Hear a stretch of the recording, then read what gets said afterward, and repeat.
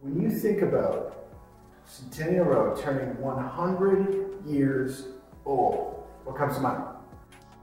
Honestly, I didn't even realize it was 100 years old. So it's kind of shocking to me. It's kind of cool. It's kind of been, holding out 100 years long. So it's God's protection has been over the church, and that's super cool to see that we're still, I think, thriving, and I think growing all the time. So it's, pretty cool. That's awesome. That's awesome. So you've been connected with us for a while. Yeah. How has that helped inspire you to continue to grow in your relationship with Jesus?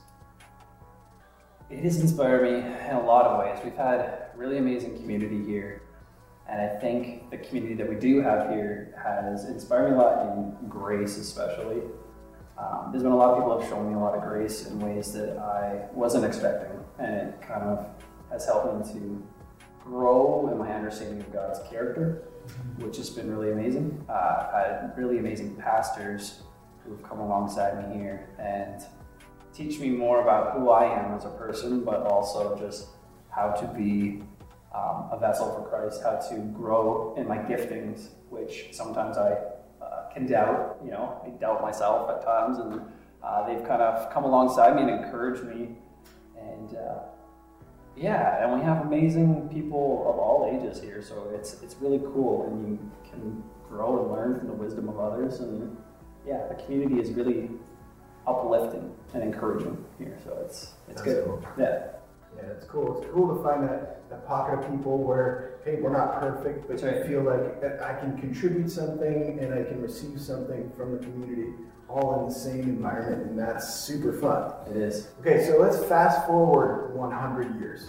You and I are much older, much wiser, and we're sitting here having a conversation. What do you think we're going to be talking about? Like, in terms of what we've been through as a church over that next 100 or that last 100. What do you think, or what are you hoping to be talking about? I'm hoping I'm not going to be president. I'm hoping I'll be dead by then. But I'm hoping that even just as a church, we'll see people continuing to grow in their faith in Jesus Christ and continue to come alongside each other and pray for each other. And I think grow in something I've been thinking about a lot lately, which is unity. Just to truly be one. I'm learning a lot about oneness of God and His people, and God's people really need to come together and be one as He is in the Father, right? And I don't know. I think that's something I would really hope to be talking about and to be seeing in our church, and to just see people really growing in their love for Jesus, because that's ultimately the goal, and to be discipling others to do the same, and teaching others to grow in their love for the Lord and being obedient. Obedience is super hard, but it's I think the key to loving Jesus. That's what He says, right? So awesome. Thanks. Well, welcome everyone. Thanks for tuning in online and joining us. Even though we can't physically be together right now, we can still be together from wherever we are, in your living room, your car, on a nice recreational drive, or maybe you're out for a walk or a run and you're listening to us. We're so grateful that we have the opportunity to stay connected with you right where you are in the moment. We are in part 3 of our series that we've entitled The Next 100, where we celebrate kind of our 100-year anniversary, and it is true, we are ahead by a century. It's been fun to look back at who we've been, who we are, and who we are becoming. Thank you so much for your faithfulness and your diligence to connect with us in this moment in time. It's really significant. It's historic in nature. It's amazing that you're a part of it. Hey kids, really quickly, before we dive further into where we're headed today, I want to remind you, if you want to connect with your friends online, right now if you go to centennialroad.com, you can click on the kids ministry content, because we have stuff that we've pre-recorded just for you, and you can watch, interact with it, learn together, and of course connect with some of your friends who are desperate to see you and interact with you in some way. I want to tell you a story about my friend Ruben. Reuben was a guy that I grew up in my church with. He was an older gentleman. He was a retired guy that was kind of a local celebrity. He was known for his rock polishing skills. In fact, if you saw Reuben on a Sunday morning and you went up to him and you were a young little kid under the age of 12, he would pull out of his pocket one of the projects that he was working on, a polished piece of topaz or something else, and he would give it to you. And they became like trading cards, like hockey cards for us, my friends and I, in that space, where we would collect whole milk cartons chocked full of these things that we got from Reuben. I remember one time I was about 8 or 9 years old, and I wanted to do something special for my mom. And so I decided to find a rock in the back alley close to my house, and I wanted to talk to Reuben about turning this rock, this treasure, into something beautiful for my mom. And I remember telling him, "Don't tell her. I want it to be a surprise." Well, this guy, he had me over to his house. We talked a little bit about my vision for the project. And as an 8 or 9-year-old, I'm like, I don't know, something shiny, I guess. I just wanted something to give to my mom that wasn't macaroni glued to a piece of paper. It was going to be something more significant like that than that, at least I thought. And as I was talking with Reuben and we were trying to work on the stone that I found, it quickly became evident that I did not know what I was doing, number one, and I didn't have the resources that I needed in order to do what it is that I wanted to do to love and serve my mom. So you know what Reuben did? He not only gave his time, but he gave me some of the best stuff that he had. He ended up doing the lion's share of the work, creating a beautiful piece of jewelry for my mom that I was able to celebrate and surprise her with and just show her how much I cared. Reuben was generous. He was generous to me. He was generous to so many other people in our community.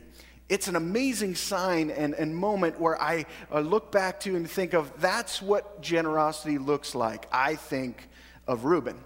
Have you ever had the chance to benefit directly from somebody being generous to you? Maybe in your workplace, maybe in your neighborhood, your school, whatever it might be. Has somebody seen you, invested in you, taken the time to notice you and give of their efforts, their finances, their resources so that you could thrive in some way? We're going to look at generosity because generosity is a cornerstone of a community of faith and something that stands the test of time, over 100 years and so much more. So if you got a Bible with you, what I'm going to encourage you to do is turn with me to the book of Acts. We're going to be reading from Acts chapter 4, starting in verse 32, and I'm going to read all the way through and into chapter 5 and concluding in verse number 11. All the believers were united in heart and mind, and they felt that they felt what they owned was not their own. So they shared everything they had. The apostles testified powerfully to the resurrection of the Lord Jesus, and God's great blessing was upon them all. There were no needy people among them because those who owned land or houses would sell them and bring the money to the apostles to give to those in need. For instance, there was Joseph, the one the apostles nicknamed Barnabas, which means son of encouragement. He was from the tribe of Levi and came from the island of Cyprus. He sold a field he owned and brought the money to the apostles. But there was a certain man named Ananias, who with his wife, Sapphira, sold some property. He brought part of the money to the apostles, claiming it was the full amount. With his wife's consent, he kept the rest. Then Peter said, Ananias, why have you let Satan fill your heart? You lied to the Holy Spirit and you kept some of the money for yourself. The property was yours to sell or not sell, as you wished. And after selling it, the money was also yours to give away. How could you do a thing like this? You weren't lying to us, but to God. As soon as Ananias heard these words, he fell to the floor and died. Everyone who heard about it was terrified. Then some younger men got up, wrapped him in a sheet, and took him out and buried him. About 3 hours later, his wife came in, not knowing what had happened, and Peter asked her, was this the price that your husband received for your land? Yes, she replied, that was the price. And Peter said, "How could the two of you even think of conspiring to test the Spirit of the Lord like this? The young men who buried your husband are just outside the door, and they will carry you out too." Instantly she fell to the floor and died. When the young men came in and saw that she was dead, they carried her out and buried her beside her husband. Great fear gripped the entire church and everyone else who heard what had happened. Now that is a really intense story. And when we're talking about generosity, you might be thinking, wait a minute, if I'm not generous, does that mean I'm going to die? Hang on a moment. We'll get there. I want to first talk about the whole spontaneity around this movement of generosity. This was this early movement church, first group of people that were just absolutely astounded to be together. They were excited, they were passionate, they were learning with one another, and as a result of all the things that they were experiencing individually and collectively as a community, they themselves started to respond in a way that you and I would respond when we encounter the true living God and his nature. See, God is a God of love, and one of the ways that we show people that we love them is by being generous with our stuff. The things that we have, the time that we have, the talents that we have, the gifts, the treasures, all those things, we're generous with that. And so this group of people, not unlike any other group of people who has ever existed and tried to follow Jesus to the best of their ability, when they encountered the risen King, the only way that they knew how to respond is through generosity. And so they spontaneously started to make sure that everybody in their community was cared for in a strategic and intentional way. Their generosity became somewhat spontaneous. It was an expression, an overflow of worship coming out and through their lives, in and through the community around them. It was an amazing thing to see. We're going to look at three kind of elements for a generous heart and lifestyle that I really want to zone in on so that you and I can benefit from the truth from this story, but also the truth from the history of us as a church community that's now standing 100 plus years and continuing to go. The first thing is that generosity creates unity instead of division. It creates unity instead of division. What does unity mean and what does unity look like?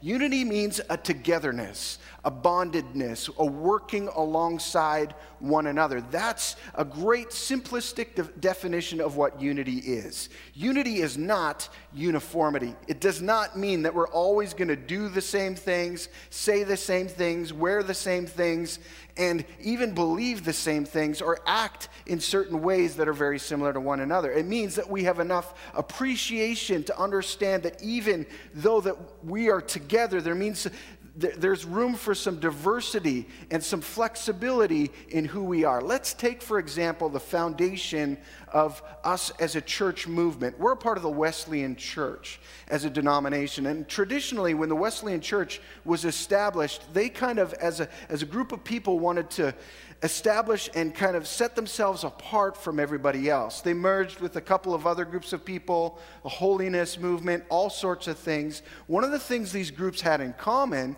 was their view on the use of alcohol. Now, the Bible talks about two ways that we can approach our use of alcohol. It talks about abstinence, refraining from the use of alcohol, or it talks about using it wisely, using it sparingly, using it intentionally, not becoming overwhelmed by it or addicted to it in any way.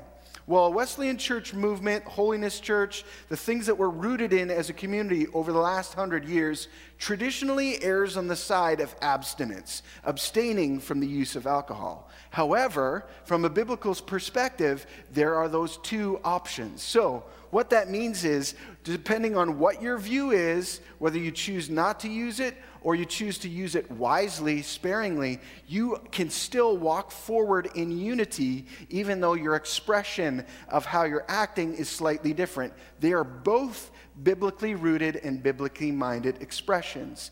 That's what unity is. Now, in this story, you've got this generosity that is bringing unity to the body. It's not dividing the body. It's bringing them together. There's a sense of anticipation and excitement. Can you believe what's happening? All the widows, all the orphans, all the people in need, they are getting whatever they need supplied for by Jesus through his people. That's a picture of what generosity is meant to do. Anytime that you've encountered generosity and it's something other than that, it's actually not generosity. It's called manipulation. Sometimes people give to manipulate a situation or manipulate the scenario for their benefit.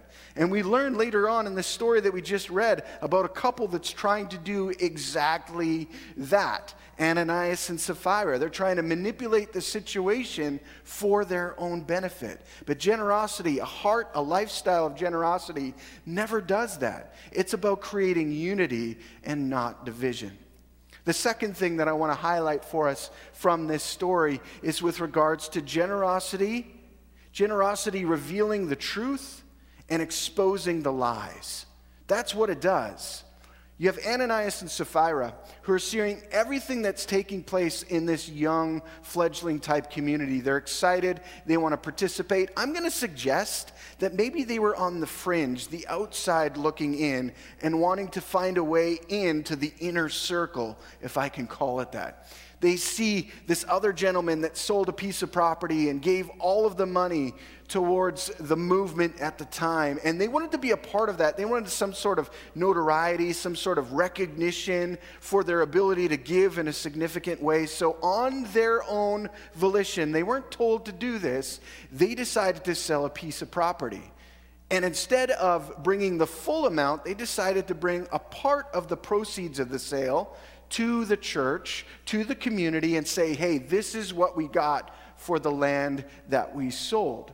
Now, the interesting thing is, if they would have just told the truth about what they were doing, we're going to give just a part of our proceeds, not the full amount, nobody would have second-guessed it. Nobody would have questioned them. Nobody would have said, well, that's not good enough.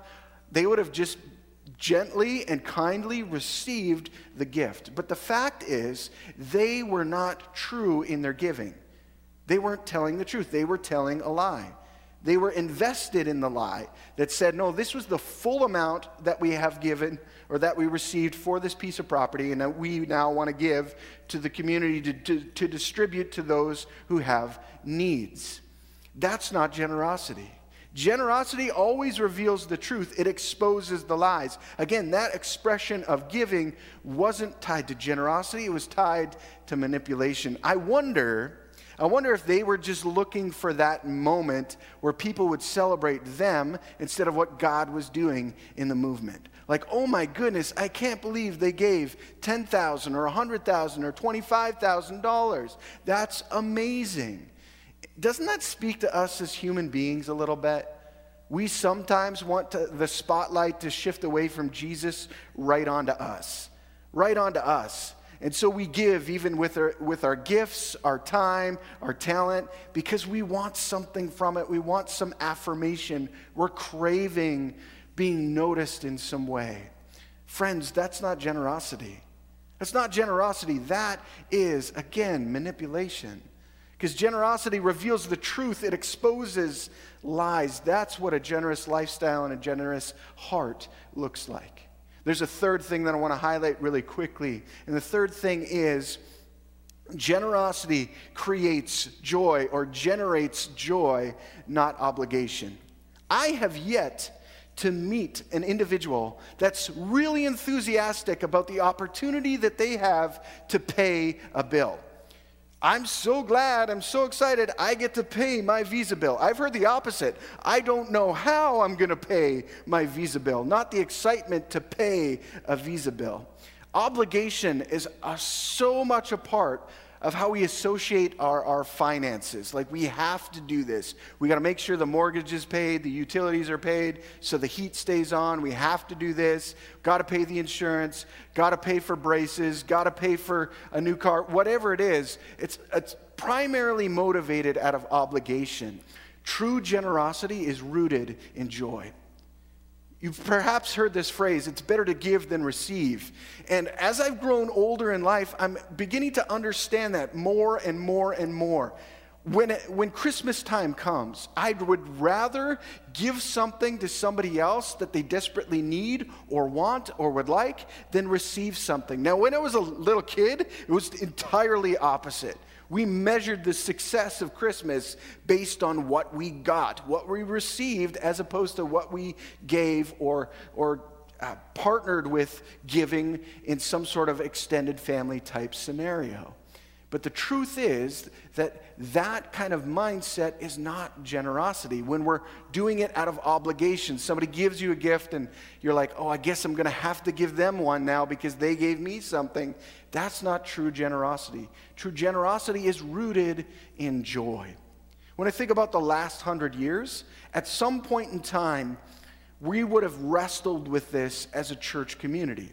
Different moments where it was easier for us to give. It was exciting to give. Like 2 years later, after when we started meeting with that small cluster of young adults, and now they had to give towards an actual physical permanent facility they could be meeting in. That gets everybody excited and like, whoa, I'm going to give to this, and more people are going to come. It's going to be a great investment, and look at what God is doing in the movement. But then maybe it gets a little bit more boring over time when you have to pay like a utility bill, the electricity, the stuff for lighting, the stuff for heating. You can be like, oh man, but is my money making a difference? Is it making an impact for the kingdom if I have to give for something that isn't really exciting and out of this world crazy? We can learn to be joy-filled in giving even in the ordinary. I love cooking in my household. I do the lion's share of the cooking. My wife is an amazing cook. I love to cook, and so she lets me participate and use this gift mix and this desire in our household. I love it when I make a meal that everybody likes. But did you know that there's a lot of times in our household, being 7 Frizzels, that not everybody likes what we prepare for a certain meal, whether that's lunch or dinner? There's somebody inevitably who's frustrated with the choice of meal that we have in the moment. But the truth is we still need to eat. We still need to have food. So even though it's not our favorite, we still have to nourish our bodies.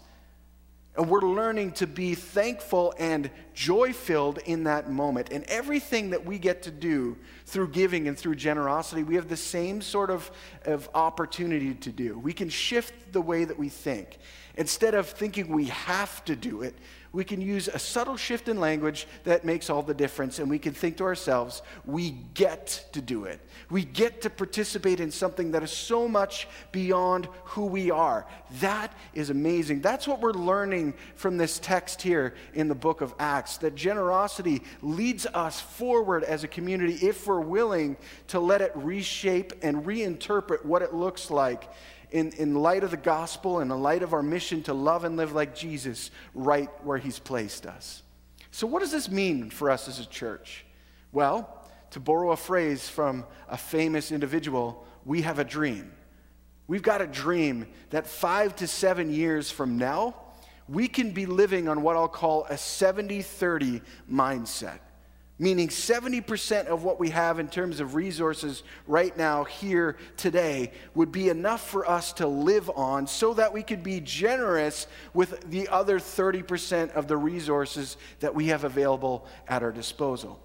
We are about at an 85-15 window right now, where 85% we live on and 15% we invest and give away. Well, we've got a dream as a staff, as an LBA, as a leadership team, that we want to grow in our generosity. So we have to be strategic. Sometimes it's okay to be intentionally planned towards generosity, and this is our intentional plan over the next 5 to 7 years to grow in that. Let me give you a couple of examples of what that's going to mean and what that's going to look like. Several years ago, we decided to upgrade our lighting system in our gymnasium from conventional kind of forms of lighting to LED. You know what we did? We noticed we had a major cost savings in utilities as a result of that small upgrade. Now that frees up all sorts of dollars that can now be invested in other strategic initiatives, ministry-minded things. COVID has even helped us, believe it or not, with a pursuit of generosity. One of the staples of who we are as a church over the last 100 years has been our propensity and our desire to build into the next generation. Our children's ministry, our youth ministry, our young adults, we have prioritized them and will continue to prioritize and invest in the next generation in really strategic ways. One of the calling card moments for us in Next Gen is something that we call My Summer Rocks. Traditionally, that has meant a whole bunch of kids descend on our facility in Brockville for a week or 2 weeks at a time, and it is just mad, intense chaos where they get to learn about Jesus, they get to be loved and cared for. And there's a whole bunch of noise, a whole bunch of mess. It's really, really amazing and awesome. In fact, so many of you have contributed to being generous through that ministry initiative by taking vacation to serve at this camp for kids, these day camps. It's been awesome. Well, COVID hits in 2020, and guess what? We can't do My Summer Rocks the way that we did. So you know what our Next Gen team did? They did something amazing. They reimagined what a new normal could look like. And they came up with a concept called My Summer Rocks Road Trip.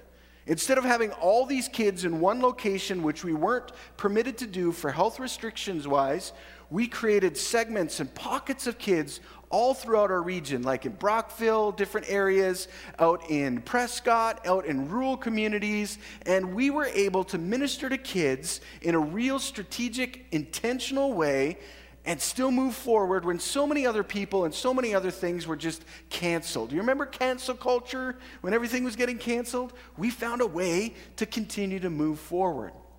Now, the cool thing is, here's what we discovered. The opportunity to do ministry in both of those settings was amazing. The one that was more decentralized or more organic, what we learned is that we were able to get to know the kids in a real meaningful way, really strategically. That was a benefit from being and doing something different than we were normally doing the way that we had done it previously. It's a benefit. The other thing that we learned was there was a significant cost differential. When we had everybody together in one location at one time, there was a higher cost associated to that ministry initiative. But when we were out in smaller pockets and we had to be more innovative and creative in what we could do and what we couldn't do and all those different things, it was less costly in terms of financial resources. So you know what we were able to do with that shortfall there, or that overflow? We were able to reinvest those resources strategically and intentionally. That's just two examples of what we're moving towards and will continue to move towards as a church to get us into that 70-30 mindset. We want to grow. We want to grow in our international missions giving to places like Ghana and Egypt and so many others that are not yet on our radar. We want to invest in missionaries like the Chapmans and so many others that are yet to come. We want to be intentional with partnering with them. And as we get to that 70-30 mindset, it frees up more dollars to do so. It also allows us to do some things in our geographical region by being a community that is generous to other things that are happening for the sake of the gospel and for the sake of God's kingdom. Imagine for a moment if we could be like the Bank of Hope, where we were able to give scholarships and bursaries to different organizations, individuals that were doing ministry initiatives that Sea Road can't necessarily do on their own or be the primary initiator in. Imagine if we could do that and be intentional. Well, as we learn to live with less, it provides us the opportunity to give away more. Another really cool thing that we can do with our generosity is strategically and intentionally partner with denominational investing and district-oriented investing ministry initiatives. Maybe that's through camps, church planting, clergy health, leadership development, and so much more. What I'm saying to you is, we are committed as a church community to grow in our generosity intentionally over the next 5 to 7 years. And I can't wait to embark on that journey with you all. But not only does this have an impact for us as a church, it has an impact for us as individuals on a personal level. So here's what I want you to do this week. As you have time in your walk with Jesus, or if you're even curious about exploring what a walk and relationship with Jesus looks like, true generosity is rooted in who he is. It's a part of his character because he is love, and love compels the response of generosity. And so what I want you to do in your time with the Lord is I want you to ask who, where, and when. Jesus, who do you want me to be generous with? Maybe it's going to be somebody that's familiar to you. Maybe it's going to be people that you live with. Maybe it's going to be people that you haven't even thought of for a long time. But I want you to ask who. Does somebody need my resources in terms of time? Maybe you have time in abundance right now to give, and you can get on the phone, or you can write emails, or you can send text messages, or you can wave hello from your front window. Maybe you have time and you can invest it in people. I want you to ask Jesus, who is your who? Then I want you to ask where. Where is it? Where is it that you want me to grow in my generosity, Lord? Where is it? Maybe it's in your workplace. Maybe it's in your neighborhood. Maybe it is going to be in your church community. I don't know, but Jesus does, and he wants to tell you. And then I want you to ask when. When do you want me to be generous? See, sometimes generosity can be spontaneous in the moment. Sometimes we have to work towards it. We have to plan towards it. Maybe it's going to mean taking a new look at your family budget or your individual budget and going, here's where I am right now, and I want to be here in 5 to 7 years. Maybe some of you are going to take up the challenge and be like, hey, that 70-30 mindset, that sounds like an amazing thing to do. I want to try and do that on a personal level and live on 70% and invest 30%.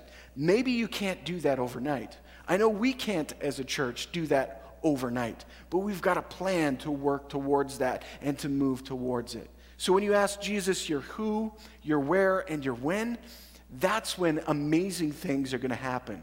The breakthroughs that you might be waiting for are right at the foot of Jesus if you would just go to him and ask him for what it is that you need. That, my friends, is generosity. And if we could get our money matters in order, if we could get our resources in order, we would not only continue for the next 100 years, but the next many 100 years to follow. If we would be a generous, loving church, imagine how people in our region and around the world would understand that God is a God of love, who loves them deeply, cares for them, who provides a way forward for them, who gives them the best version of life available on our planet, and who also provides for us eternal security when we have a personal relationship with Jesus Christ, who died a gruesome death and rose to life again so you and I could live. All of that encompasses what we have the opportunity to partner in through our generosity. Let's pray. Father, I'm so grateful that we have the opportunity to learn, to grow, to be generous. And God, I pray that you would continue to inspire me to move towards generosity at a deeply personal level. Lord, I'm thankful, I'm grateful for the opportunity we have as a church, the responsibility that we have to be generous with all that you've given. And for the times where we have been less than generous, would you forgive us? For the times where we have been more selfish in nature because it was convenient, would you forgive us? God, we want to be a church that you use to make your name known and most famous in this region. Not because we want to be known in this space, but because we have a desire for people to encounter you, because we know when they encounter who you are, they cannot help but respond with a generous type of lifestyle. And that's what our world desperately needs, some tangible things that they can look at and see and experience to know that you are active and alive and moving. When they can't explain away what's happening, it's because your generosity leads us forward. God, we want that to be a calling card for us as a community.